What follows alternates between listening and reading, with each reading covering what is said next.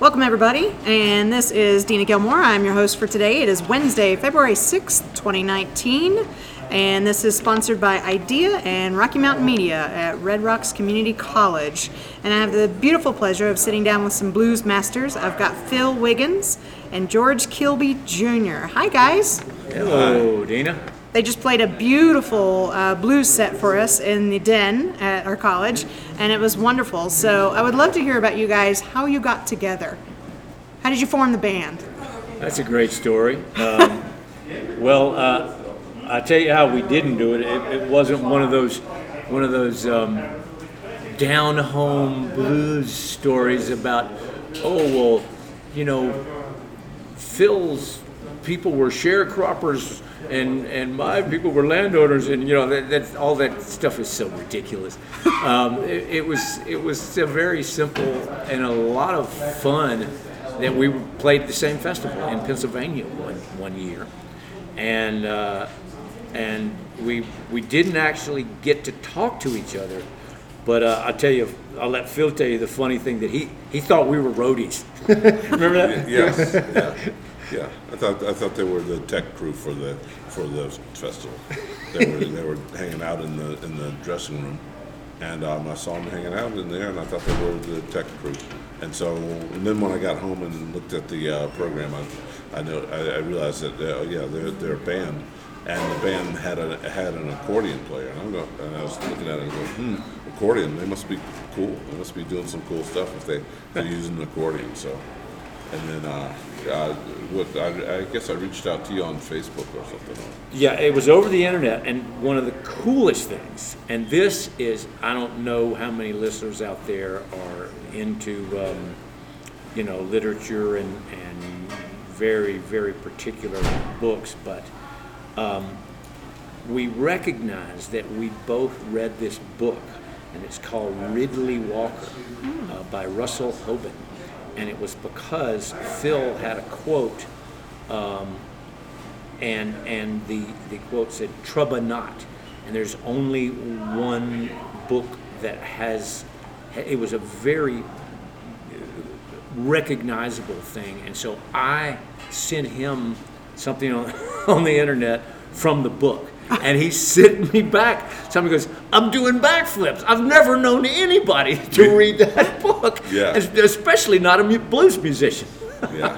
What a great way to bring you guys together. It was so weird. Yeah. Wow. It was so weird. It was great. Well, I mean, one thing about that book, it's I guess kind of post-Holocaust civilization, post-nuclear Holocaust civilization, and so it's written in a dialect that supposedly evolves after everything's been bombed to hell and back. Yeah, it doesn't exist. The language of the book. But so it's, to me, the book is like a long, epic poem. It's very poetic and very, there's not a wasted syllable. And I think that the fact that we both read that book and that it was important to us, it has a lot to do with why we connected anyway, because we both make songs, and we both play with words and experiment with words, and so that was a good tip off for me, at least, that George would be a good person to collaborate with on some song writing. Yeah, and then the next thing that we did was I had this song, like Phil mentioned,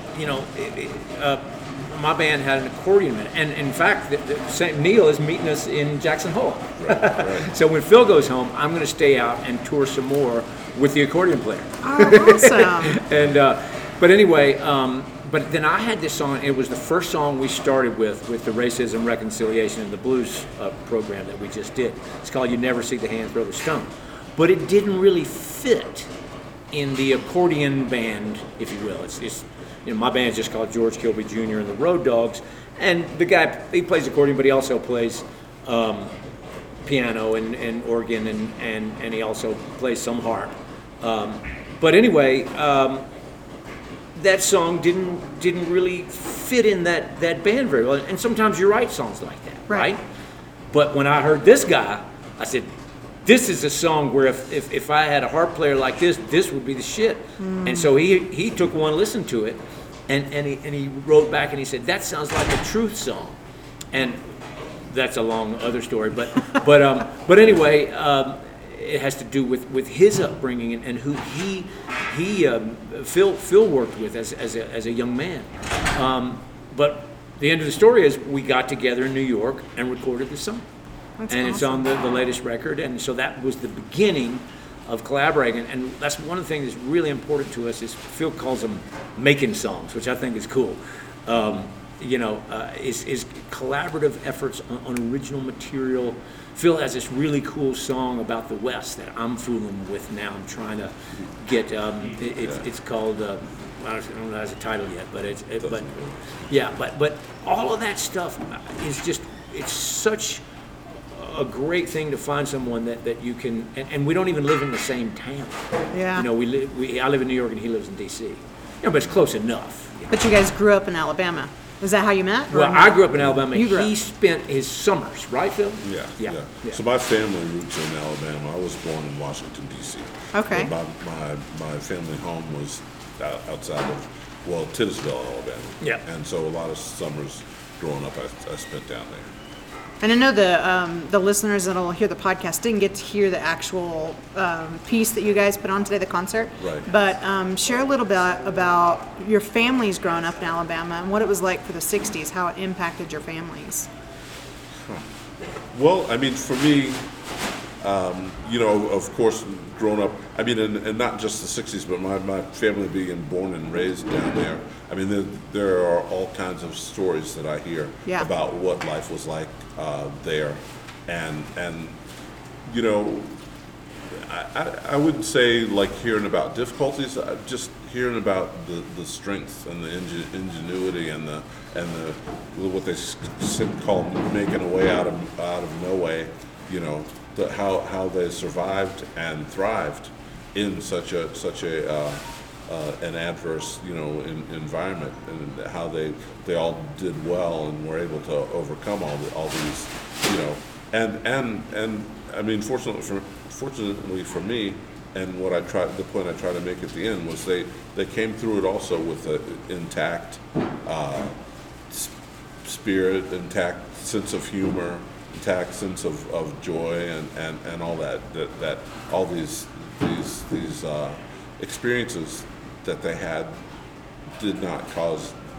they didn't let them change their nature. Right. And so I was raised that way. I was raised not to dwell on anger and hatred and bitterness, and I feel fortunate because I know so many people who that stuff is inside them and it just destroys you. It doesn't, and it's given the power over to someone else, and I'm not giving anyone that power over myself. And that struck me the most when you shared that on stage. Right. I would love for you to share, and I don't want to butcher how you said it, but it was about the hate. You said something that really rung with me, and I want you to say it in your words so that I don't do a disservice to it. Well, hopefully I'll come close. I don't remember exactly what I said, but what I believe is that if people in life and experiences, and of course in the history of African Americans, enslaved people, Jim Crow, all that, there are really good reasons to be angry and to be into, but if you carry anger and bitterness, it doesn't hurt the people who it's directed at. It only hurts you. And for me, my goal is to maintain a healthy spirit and not to let some hateful person, damage that. And so that's, and the hard part of that is to pass through the gateway of forgiveness. I mean, because unfortunately we're stuck with that hurdle. We, like I say, people have been wronged, but people can't let the person that wronged them destroy them. And the only way around that, I feel, is forgiveness, is to so that you don't carry that bitterness, and that is self-destructive. Totally I think is. what Phil just said is one of the strongest points of our program, Racism, Reconciliation, and the Blues. And there are so many programs, as Phil just said, that are different, and they underscore injustice, that they rail on and on about how much injustice there is. We don't disagree a bit that that the injustice is there. For my point, when I told my personal stories at the end of the concert, as a young boy, I was part of that injustice, right? So, but to underscore it and to let everybody know about it for the thousandth, millionth time, it really doesn't move us forward. What Right. moves us forward is forgiveness. What moves us forward is reconciliation. As hard as it is. Phil also when he concludes his talk, I think it's great that he always says how difficult it is, because when we started the program, it was a different administration. And for heaven's sakes, doing the reconciliation, being an advocate of forgiveness, being advocates of reconciliation is harder in the environment that we find ourselves Totally. right now. Yeah, but when you say, people railing on about the injustices, I think that one reason that happens is that the injustices are not in the past. Right. And and that's the tiresome thing for me. Yeah, is that it seems like we continually fight the same battles, and we feel like we've moved forward, and then come to find out that we really haven't. Right. Or maybe we have, and then we've taken a couple of giant leaps backward. I don't know what the answer is. I don't know what will move us forward.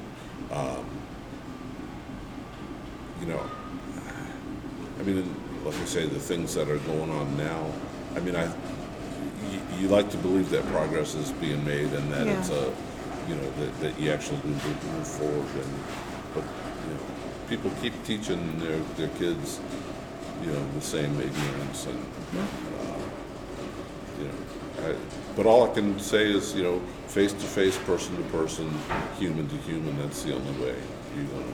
Yeah, because I grew up in the South too. One bit at a time. That's cool. Where'd you grow up? In Texas. All righty. Yeah, so my family, I resonated a lot with what you shared, because there were some people in my family who were kind of very discriminative. I grew up gay my whole life, and so growing up in the South, that was not cool. Oh yeah. That's one reason I live in Colorado. Yeah. All right. Good. So, you really resonated with me when you shared that about the hate, and that's why I wanted you to speak a little bit about that, because I know, like, as a club, Rocky Mountain Media, that's the way we try to do everything, is to shine the light on where you are, where you want to go, kind of thing. Right. Yeah. And it really goes back to that forgiveness, because we need more love and more acceptance of one another, and as a whole unit, not so much segregation, or I do this over here, they do that over there. It's like really building and lifting each other up. Yeah. So I love that you guys shared that. That was Great. really powerful for me today. Cool. Not only just the music, but Yeah. with what you guys shared. So I would love for you guys to share about, where can people find you? I know you guys brought some CDs and things like that today, but where can they find you? Do you guys have like social media? Are you on Sure we do. iTunes? Well, things like that? we each have our own website, of course, because Okay. we, being in different towns, we have our own bands. But and then we have a common website, which is a lot of fun. It's called TopFrogMusic.com, just like it sounds, Top Frog Music. And on that is a description and videos of racism, reconciliation, and the blues. And our brother Sherman Holmes is also part of that. He was he was a Holmes brother. His other two brothers, the guys in the band, have passed away. But Sherman lives a couple hours south of Phil in Tidewater area of Virginia. So he's part of that website. But Top Frog Music is our common, and of course Phil's is his name, philwiggins.com. Yes. Mine is my name, GeorgeKilbyJr.com. And of course, we also, which I'm very proud to say, we have a Racism, Reconciliation, and the Blues Facebook page, Twitter, and Instagram. Perfect. Well, not so perfect, because we don't really have time to run it. We need someone to run them. I mean, Andy helps out a lot, and Andy, as soon as he can, wants to join and talk a little bit too. His voice is shot. He's our bass player from Jackson Hole. We use a different bass player on the East Coast, but he does all the gigs west of the Mississippi. You hear that, guys? They could use an intern, or they could use somebody, a specialist. We So definitely need a social media person to help run those 3 platforms. And they can do that I know remotely. They can do it in Alaska, man. Yeah. I mean, it doesn't matter, but we need someone good at it. Because Phil and I, we're a little older than you are. So, I'm almost doesn't- 50. It doesn't come naturally for us to run Twitter and Instagram. Yeah. I had to learn. This is why I have Mac here beside me. Yeah. He's doing all the technical stuff. I just do the interviews. So I hear ya. he's here so I don't muck it up. Yeah. But I would also love for you guys to share too. I think you have an event coming up Friday night. We do. You want to share with the listeners what's going on with you guys? Absolutely. We are at the Tuft Theater for Swallow Hill Music. Friday, that's February the 8th. And I think there's tickets still available. It's a great organization, Swallow Hill. I'm sure a lot of your listeners know about it. And it is just we had a wonderful show with the great David Bromberg about a year ago. And so they've brought us out back, and we're headlining this time. And so we encourage everybody to come out Friday night, the 8th, at the Tuft Theater. I think it's Yale and Broadway or something. I can't remember the address. Ticket prices, do we know those? I think they're $16 or something. Oh, totally affordable. Come on, Denver. You guys got this. Cool. And how long have you guys been playing? Like music individually? Phil, how long you been playing? Man. Because I love the harmonica, so you had me the first note. Well, thank you. Let's see. If I had to say, just off the top of my head, like probably 50 years, something like that. So yeah.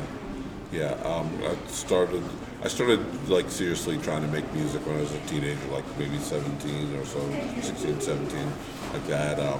George mentioned the Truth Song thing. About some of my first serious playing was with a woman named Flora Moulton. She was a sanctified elder, and she was blind, and she played.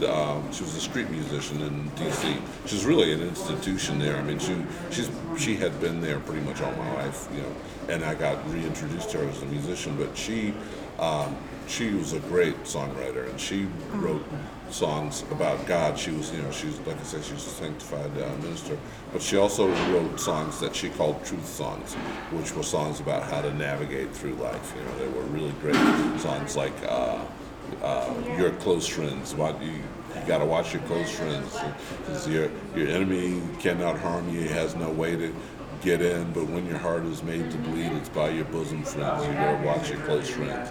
And she had a great one. It was originally when she made us called "The Sun's Gonna Shine in Vietnam Someday," and then it got changed to "I Believe the Sun's Gonna Shine Someday," because unfortunately it kept being apropos, with all the different wars that we've been able to get in and out of. One of my favorite verses: "Rich man builds the weapons, blood spilled by the poor. If the rich man would live by the word of God, he would end this bloody war. I believe the sun's going to shine someday." So she was a great songwriter, and she had that category, truth songs, which that sort of felt like George's song fit in that. Oh, wow. That's great. Yeah, I just did some amazing street photography in D.C., so I love D.C. Oh, yeah. Yeah, All right. it's a really cool place. It's very colorful. Yeah. And I really enjoyed that visit. So. Yeah, it's a beautiful city. Especially colorful coming up in when did the cherry blossoms come out again? May? I was there in March, Okay. like mid-March. Mm-hmm. So Yeah, it's great. I want to go back. So, Yeah. but it was I spent wonderful. a summer there one time. Did you? Yeah, Now, how long played you been gigs playing, all- George? I started right about the same time, about 17 years old. I started fooling around with the guitar. Learned a little bit earlier than that, but really trying to be in bands and stuff. And Phil's got just a few years on me, so I'm not quite up to 50 years. But I started about 17, and I got an old guitar from my aunt, and I was really really fascinated with. Well, my uncle would sit on the porch, and he could do damn near every Hank Williams song. You couldn't. It'd be hard to stump him. And one of the interesting, when I got to New York, even as a guy 20-something, I didn't understand that you could play guitar without singing. I always thought that it was a thing to accompany yourself as you're entertaining. And then I met all these great jazz musicians, and they didn't sing, and they were real, the essence of the guitar, and I was like that. So I came from a completely different way of looking at music. I really came from a performance oriented upbringing, and like I said, everybody in the family sitting around listening to my uncle play Hank Williams songs. That was the first experience I had. So it's my roots with this stuff. I love that you shared that, because I've been moved to tears before just by blues. What I love about it is you don't even have to have any words, and the music and the way it's delivered can really move you. Because you played some Chuck Berry, which I'm a huge fan of, because my mama was, and so I love that you played a little bit of that. So, cool. One of my last questions I'll ask you guys: who were your influences growing up musically? We already talked about Flora. That's great. You got that one out of the way. Yeah. Well, I have to say first, my older brother. I have a brother who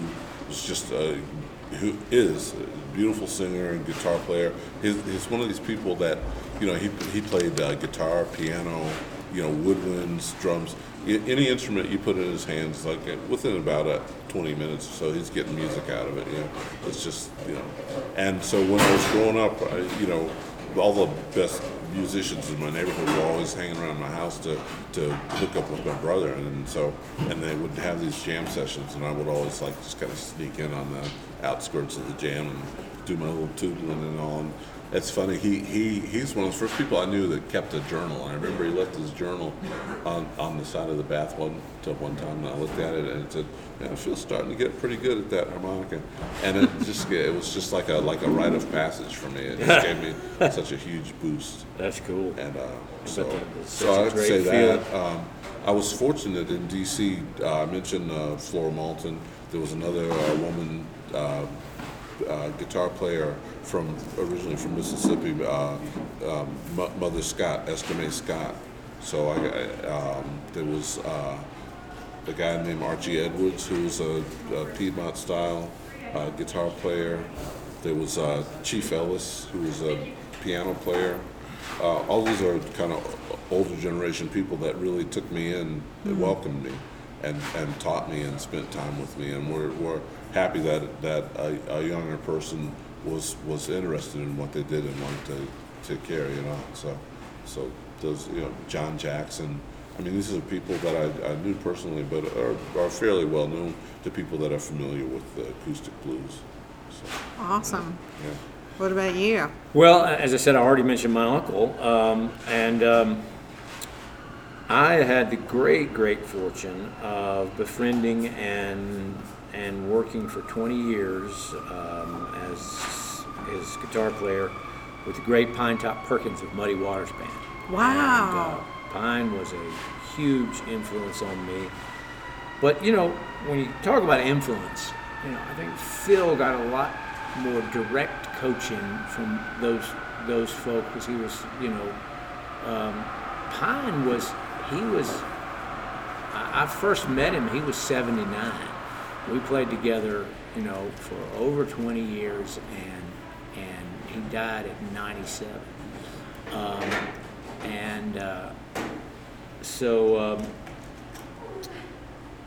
Anyway, he taught me just by being himself, just by how he approached things. He never thought of himself as a star. He thought himself as just a guy who could play some piano. It was just so cool to be around a guy like that. But anyway, look, I mean, as far as influences, you know, I heard bands growing up, all the Southern rock that you probably grew up with too. The Allman Brothers were hugely influential in my, you know, approach to what music was. But when I got to New York, I also had a really good fortune of working with some great people. A common friend of Phil and I was in his band. His name was Bill Dicey, another incredible harmonica player. And Bill, you know, he was a little more hands-on with me than Pine Top. He would let me know when I was playing too much. You know, Pine Top, he just did what he did, and you could kind of feel it from him.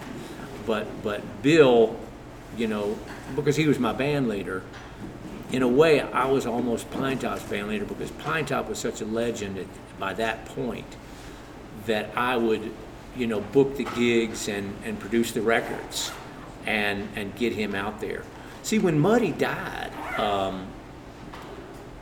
the band really didn't, you know, have much going on. There was a band called the Legendary Blues Band, of which Pine Top was part, but, you know, I helped get Pine Top out there on his own. And so I was very proud to be able to do that. But when I got in Bill's band, you know, Bill would coach me a little bit about, you know, how to approach a song. And then I worked with this guy who was an incredible musician, Howie Wyeth, and he played drums and piano. And he played both those instruments for Bob Dylan's Blood on the Tracks and Desire records. And as well, I don't know if you're familiar with the great rolling concert, or the traveling concert called Rolling Thunder. It was Dylan and Baez and Sam Shepard went along to document it, and so Howie was the drummer on that particular tour, and they went all over the country unannounced and did all these cool shows, and they rode on a train. And so Howie, he was a stride piano player. I don't know if the listeners out there know about stride piano, but I think if you listen to Fats Waller, I think most people have access to listen to Fats Waller's music, and it stride. The reason they came up with the name is the left hand of the piano player jumps between octaves, boom, bum, boom, bum, boom, bum, bum, with his left hand, while his right hand is doing all this fancy stuff. And that style was popular in the 20s and 30s. So I used to sing all of those old 20s and 30s songs with Howie. And that was really a great education in New York City as a, you know, 30-year-old guy. You know, I was a blues player, of course, and a songwriter, but, you know, Howie said, "George, I got these songs, man, you know, I want you to check these out." So I was singing 20 songs and 30 songs and 40 songs with Howie. And that was a hell of a lot of fun. But anyway, those are, you know, just a few of the I worked with Coco Robichaud of New Orleans, and he was a great songwriter, and you know, just real lucky, you know, we both are to have the journey that we've been able to come on, and to be able to work together. I'm just so happy to be able to, you know, when we always meet in an airport and say goodbye in an airport. Yeah. I love it. Well, and as a college campus, we appreciate you guys spending the time not only playing for us, but allowing us to be able to do this interview, which hopefully you guys can use and get some more listeners out there, because you guys are amazing. So if you guys get a chance, check out Phil Wiggins and George Kilby Jr. Check them out Friday night. But thank you guys for your time, and thanks to Den for letting us do this interview, and sponsored by IDEA and Rocky Mountain Media here at Red Rocks Community College. Thanks for listening, guys. Say bye, guys. Bye. Thank you. See you later.